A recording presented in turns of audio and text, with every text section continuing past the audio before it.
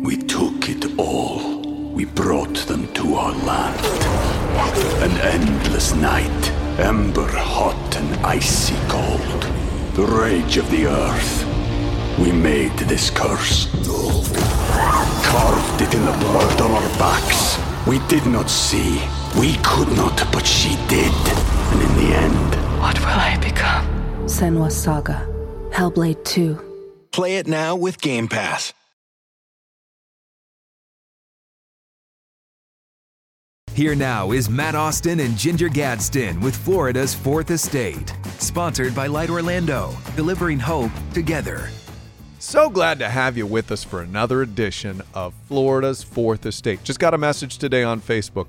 Sir, why do you call it Florida's Fourth Estate? And you're not selling homes? Is it a real estate show? The Fourth Estate, my friends, is the media. We are media in the great state of Florida. I know it's a bad name. My wife tells me all the time, why'd you pick that name? Now we're stuck with it. Yeah, because you love the show so much. We can't change it. How will you find us? How will you get your crazy Florida news? Right? What will you search in your podcast app or on the News 6 Plus app? Just keep searching what you're searching. Florida's you're finding us. Fourth Estate, the media. Glad to have you with us. So good to have to explain this name 6 years into the podcast, Ginger. I'm happy to explain it any single time because, you know, we are a Florida-centric podcast. Amen. And there is so much happening in the Sunshine State. And we're going to start with a story that went beyond the Sunshine State, but it originated here. Our governor, Ron DeSantis, of course, was a presidential candidate up until earlier this week. After the Iowa caucuses, he decided that he did not have a clear path to victory. So he suspended his campaign, which when people say you suspend something, you can always bring it back. But for all intents and purposes, he's out. And it was a long, long haul. And he started as the front runner and had so much momentum in the beginning. And to kind of end this way, I think Floridians, some of them are happy because now they say he can focus on what's going on in Florida, and there are a lot of issues happening in Florida. But here's a little bit of what he had to say after he dropped out of the race. Can't ask our supporters to volunteer their time and donate their resources if we don't have a clear path to victory. It's clear to me that a majority of Republican primary voters want to give Donald Trump another chance.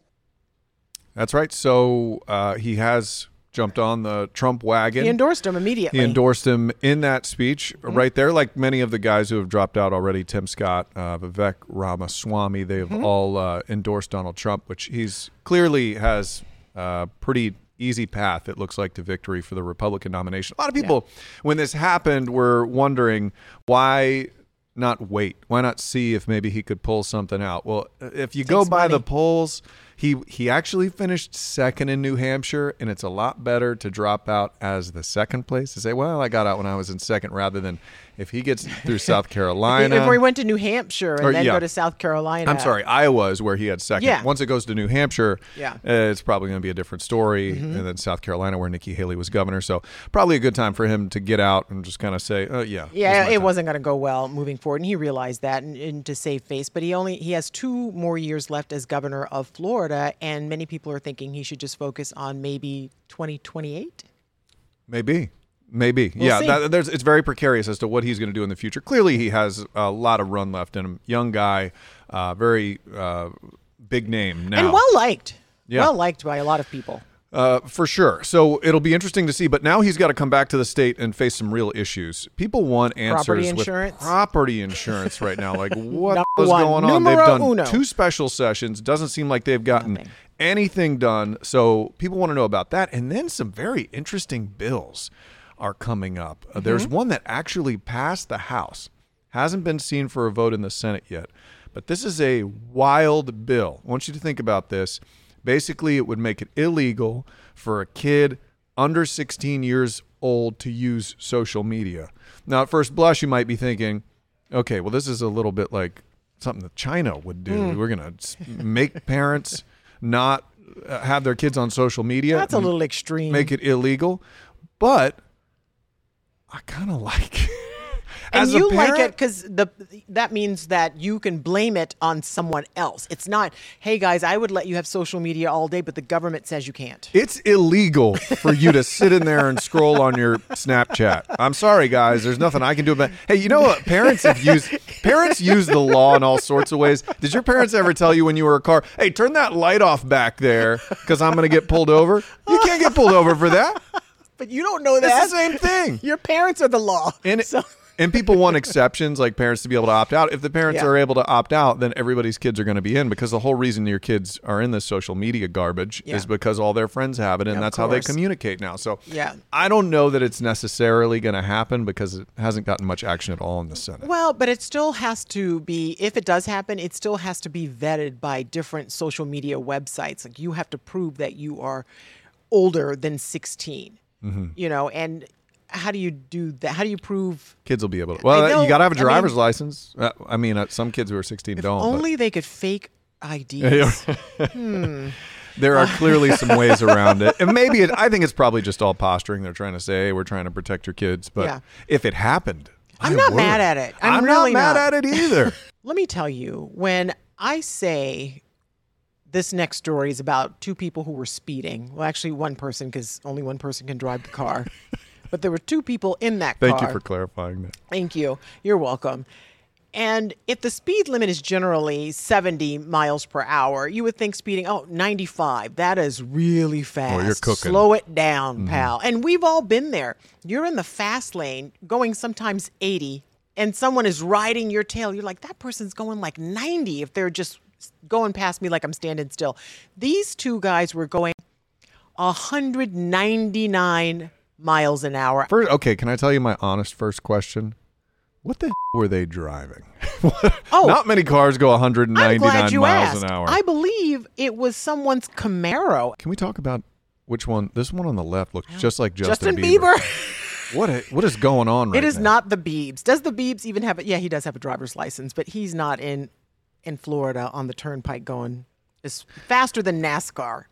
They both have the same shaved slit in their eyebrow. Well, have you ever understood that? They're in a club. It's the eyebrow shaved slit. Eyebrow club. I don't know. I've never had a friend who had that. I've never had a friend who shaved one little thing in their eyebrow. I've never had a friend. Maybe you should do that. Then I could have my first friend who has a little cut in their eyebrows. Just terrible. All right, let's talk about something else going on. This was in Polk County, Florida, and this is everybody's nightmare. If you own a home in Florida, you go to sign up for your insurance, and they're like, hey, you want this extra sinkhole insurance? And you're like, I won't need it. When does that happen? The earth never just swallows up stuff. Well, let's take a look. This was an interview. This was an interview taking place. The reporter's like, good game face, reporter. This thing's 15 feet wide, and they think it's 70 to 80 feet deep. I'm telling you, this just gives me flashbacks to. Do you remember that Sefner sinkhole? Exactly. That sinkhole that opened up at Sefner. He was in his bed, and the sinkhole swallowed him up. They never found him. And if you think that this is not a common occurrence, when you think of lakes in Central Florida, which is where we are based, Lake Eola, that's a sinkhole. Mm-hmm. And what is it? There's a lake where it swallowed up so many. It's in Winter Park. It swallowed a car dealership decades ago. And it's a giant lake. I think it's Rose Lake. I think it's Rose Lake too. Yeah. But unreal. So this is how they keep people away from it, with this plastic fencing. That'll do it. But they didn't evacuate. I don't think, like some of those people whose homes you see, they're right there because they said the ground was stable where those people are. And I don't believe it. I don't believe it for 1 minute. If I'm living next door to that sinkhole, my house is going up for sale on Florida's 4th Estate. Well, on our real estate show that we just started, it would be real hard to sell a house until they fill that thing in with some concrete. I'll put my hose out there and fill it They're with water. worried it's getting close to the road, and if it gets those people in that house are not allowed to return until they get this thing figured out to see how, because it's spreading as we're talking about it. Yeah. And if it spreads to the road or it spreads to the home. Anywhere, if it just spreads in trouble. General. And one of our meteorologists, Samara Kokinas, did a great article on clickorlando.com where she explains the science of sinkholes, because Florida, we have a lot of limestone. It's very porous. It's all limestone down there. It's not anything that's uncommon. Coming up after the break, we're going to talk to a pair of skydivers. They're dropping from a plane. They're falling from the sky and then skimming water and landing in one particular little place. It's an amazing sport. Don't go anywhere. We'll be right back.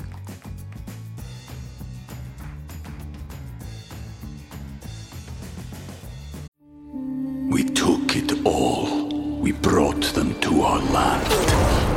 An endless night, ember hot and icy cold. The rage of the earth. We made this curse. Carved it in the blood on our backs. We did not see. We could not, but she did. And in the end... What will I become? Senua's Saga. Hellblade 2. Play it now with Game Pass.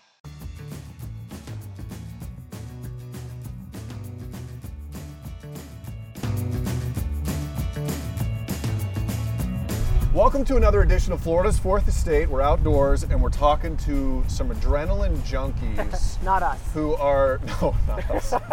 But they are elite at what they do. Some of the best in the world at competitive skydiving events, which I didn't even know was a thing until we started researching. We're going to find out how big a thing this actually is because we have two trailblazers and champions.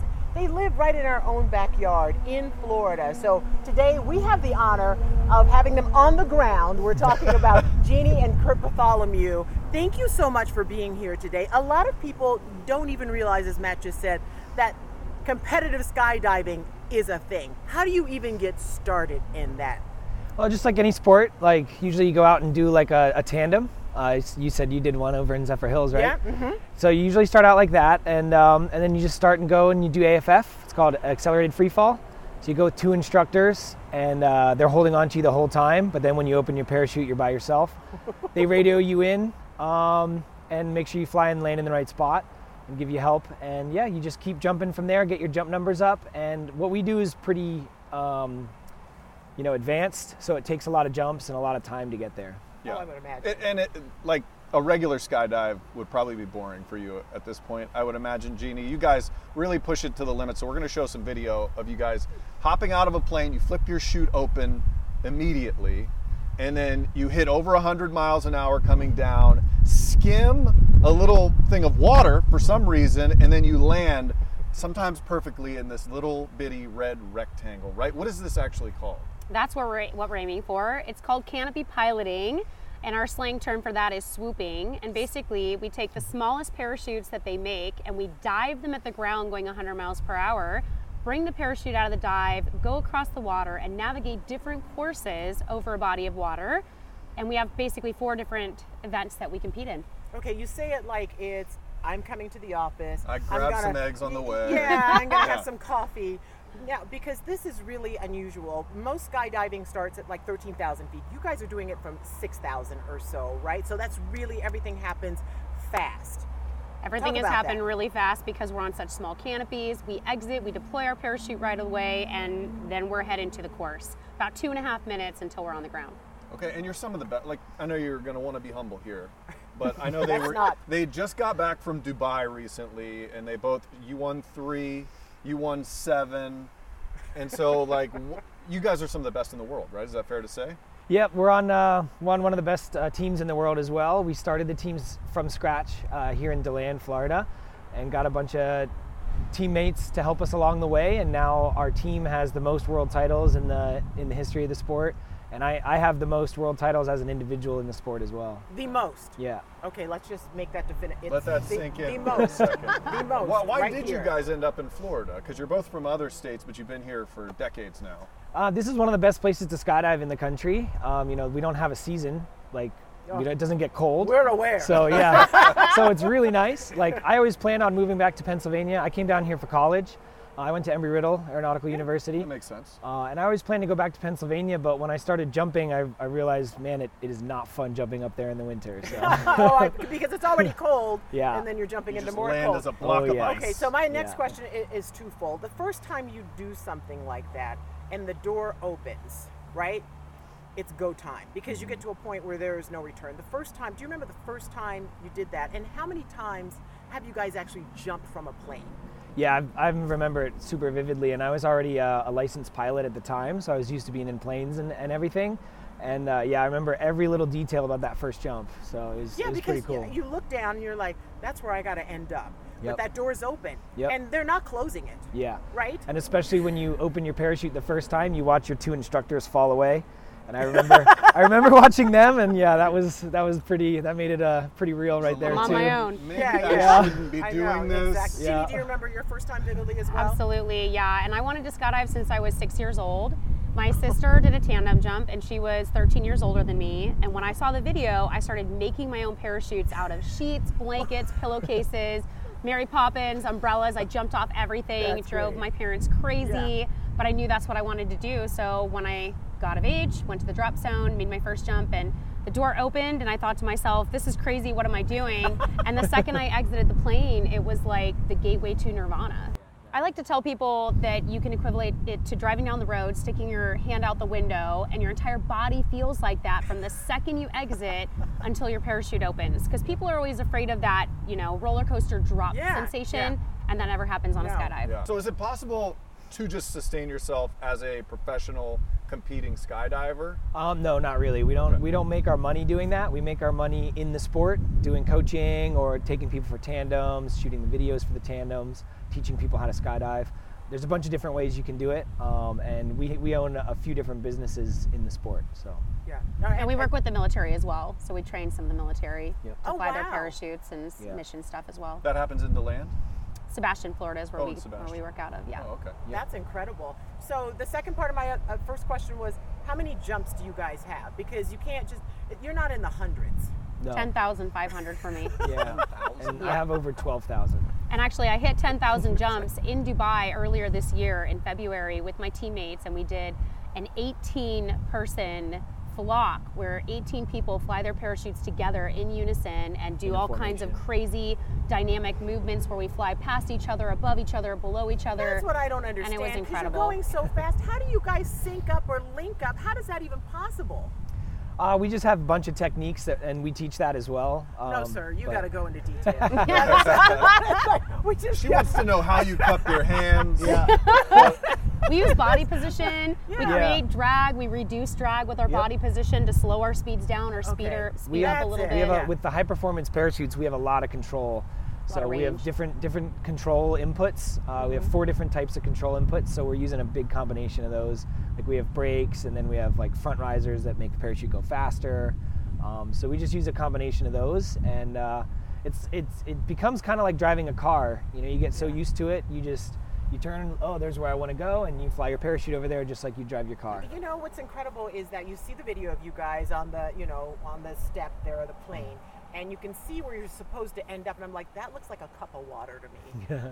And and the closer you get, but you've got your eye on it, and you nail it. Do you have a touchdown dance? Can you, like, when you get a 100 or a 99, what does that look like? You're like this? Do you have a Heisman pose? What do we do? For me, it's very specific, and everyone in the canopy piloting community, they know when I do well, because I start jumping up and down and screaming, and it's like this high-pitched, crazy.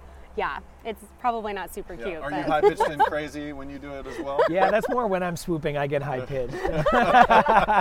You guys have been to some of, like Dubai is an amazing place. It's beautiful. Yeah. What are some of the other places that have just been extraordinary? Once that door opens to the plane, you're like, oh. One of the other biggest one was we got to skydive over the Great Pyramids of Egypt, and that was pretty crazy. And down the side of the pyramid, swooping down it. They emailed us and they wanted us to come out and help organize an event, and they're like, yeah, you guys can do whatever you want here. And I was like, oh, okay, that's a pretty open statement. Yeah. So I sent them a couple videos, and I was like, this is what I'm gonna do if you tell me I can do whatever I want. You don't know what you're saying. They got really excited. So yeah. They're like, you're not gonna knock over a pyramid. Yeah, true. That was the only stipulation. You can't actually touch them, but you can get this close. So how close did you get? That close. That close, yeah, that's about. So I was able to just rip insane. absolutely down the side, and I swooped the Sphinx from from the back all the way to the front, and then made it to this tiny little landing area. So he has a selfie with the Sphinx. Yeah. I just got a chill hearing that. Yeah, that is incredible. Cool. Yeah. Oh my gosh. And what about you, Jeannie? Same. And we got to land in one of the temples in Egypt. We were the first people ever to land there, which was incredible. Yep. And the tourists were going crazy. They were just like, this is so cool. People are landing here. I bet. Wow. So, okay, so if people are interested, and they are, like I am kind of interested in skydiving, how does it work? How can they contact you guys if they'd like to, Any of our social media channels, they can reach out, absolutely. Skydive Sebastian is our home drop zone, so doing a tandem over Skydive Sebastian is incredible because we've traveled and been to over 50 countries and made beautiful jumps in all these places. We love going home because of the view at Skydive Sebastian. It's right on the coast. DeLand. Can people do it in DeLand with you? Absolutely, there is a big drop zone in DeLand. Yeah, for sure. A lot of the industry is actually in DeLand. The manufacturers that make all the equipment, a big chunk of them are in DeLand. The biggest parachute manufacturer in the world is located in DeLand. So. Who knew? Who knew? That's crazy. Now we all know. I do want to say we had thought about having him land or skim over our pond and land right here. Gator-infested pond. But we didn't want them to get eaten by an alligator. Just not that we didn't trust you, but we didn't want to. I volunteered to let Matt do it. She would love to have that happen. I would definitely drown and get eaten by a gator. Kurt and Jeannie Bartholomew, thank you so much for joining us. Yeah. Wow, what a cool life you must have. Yeah, it's pretty awesome. Thanks for having us out. We really appreciate being here. My pleasure. He's like, it doesn't suck. Thanks, guys. Awesome. We're really lucky, that's for sure. Yeah, you are. And thank you for watching Florida's Fourth Estate. You can download it from wherever you listen to podcasts or watch anytime on News 6 Plus.